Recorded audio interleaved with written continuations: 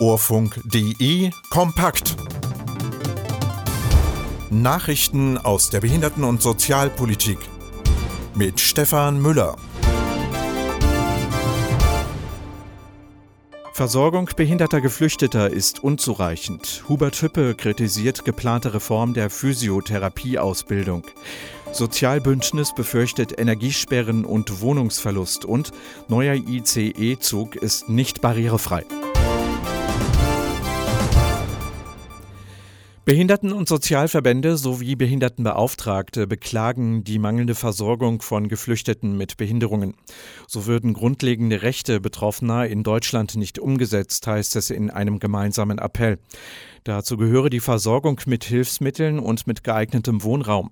Das Sozialbündnis fordert unter anderem, den Pflichtaufenthalt für betroffene Geflüchtete in Erstaufnahmeeinrichtungen zu verkürzen oder ganz aufzuheben.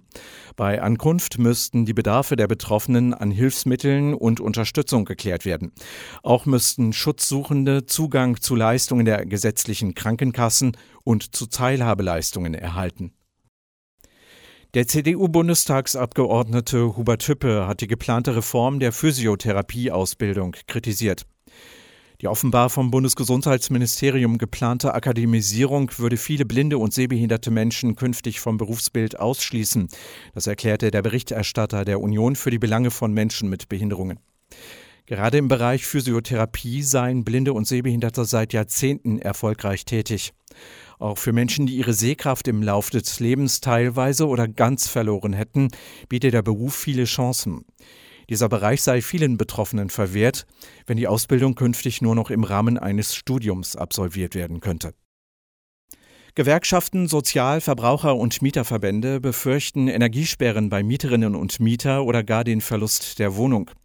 In einem gemeinsamen Brief an Kanzleramtsminister Schmidt und an alle Landeschefs fordern sie ein Verbot von Energiesperren und ein sogenanntes Kündigungsmoratorium, das den Verlust der Wohnung verhindern soll. Gerade in der kalten Jahreszeit, in der viele Menschen daheim blieben, seien Energiesperren grausam, erklärte ein Sprecher. Seit Jahren stiegen die Mieten und die Zahl der Wohnungslosen. Die angespannte Situation werde sich noch weiter verschärfen.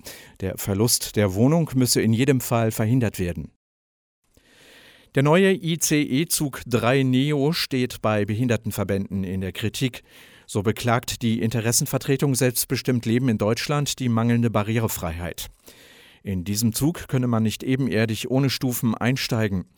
Zudem befänden sich weniger Rollstuhlplätze als bisher an Bord und es gäbe nur ein Universal-WC, heißt es in einem Bericht des Nachrichtenportals Rolling Planet. Seit 2021 führt die Interessenvertretung einen Rechtsstreit mit der Deutschen Bahn. Damit will sie erreichen, dass das Unternehmen künftig nur noch barrierefreie Züge einkauft. In Niedersachsen wird Freiwilligendienst für Menschen mit und ohne Behinderungen möglich. Jedes Jahr können rund 300 junge Menschen zwischen 16 und 26 Jahren auf einem Biohof die Chance für ein freiwilliges ökologisches Jahr nutzen, um ihren Horizont zu erweitern und etwas über sich selbst zu lernen. Das schreibt die Alfred-Töpfer-Akademie für Naturschutz auf ihrer Website.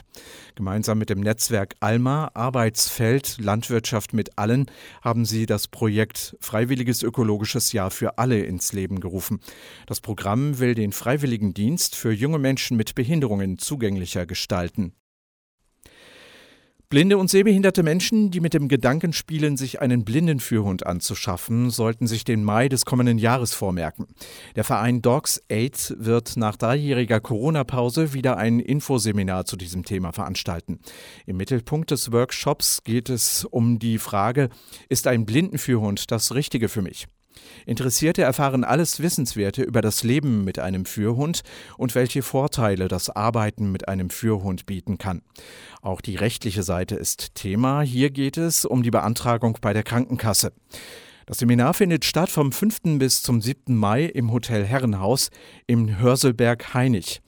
Alle Infos dazu gibt es auf der Website des Vereins Dogs Aid, Selbsthilfeverein zur Förderung der Mobilität durch Blindenhunde und Servicehunde.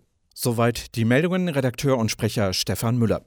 Diese Meldungen stammen unter anderem aus dem Infopool der Kobinet Nachrichten von Horus Aktuell und DBSV Direkt.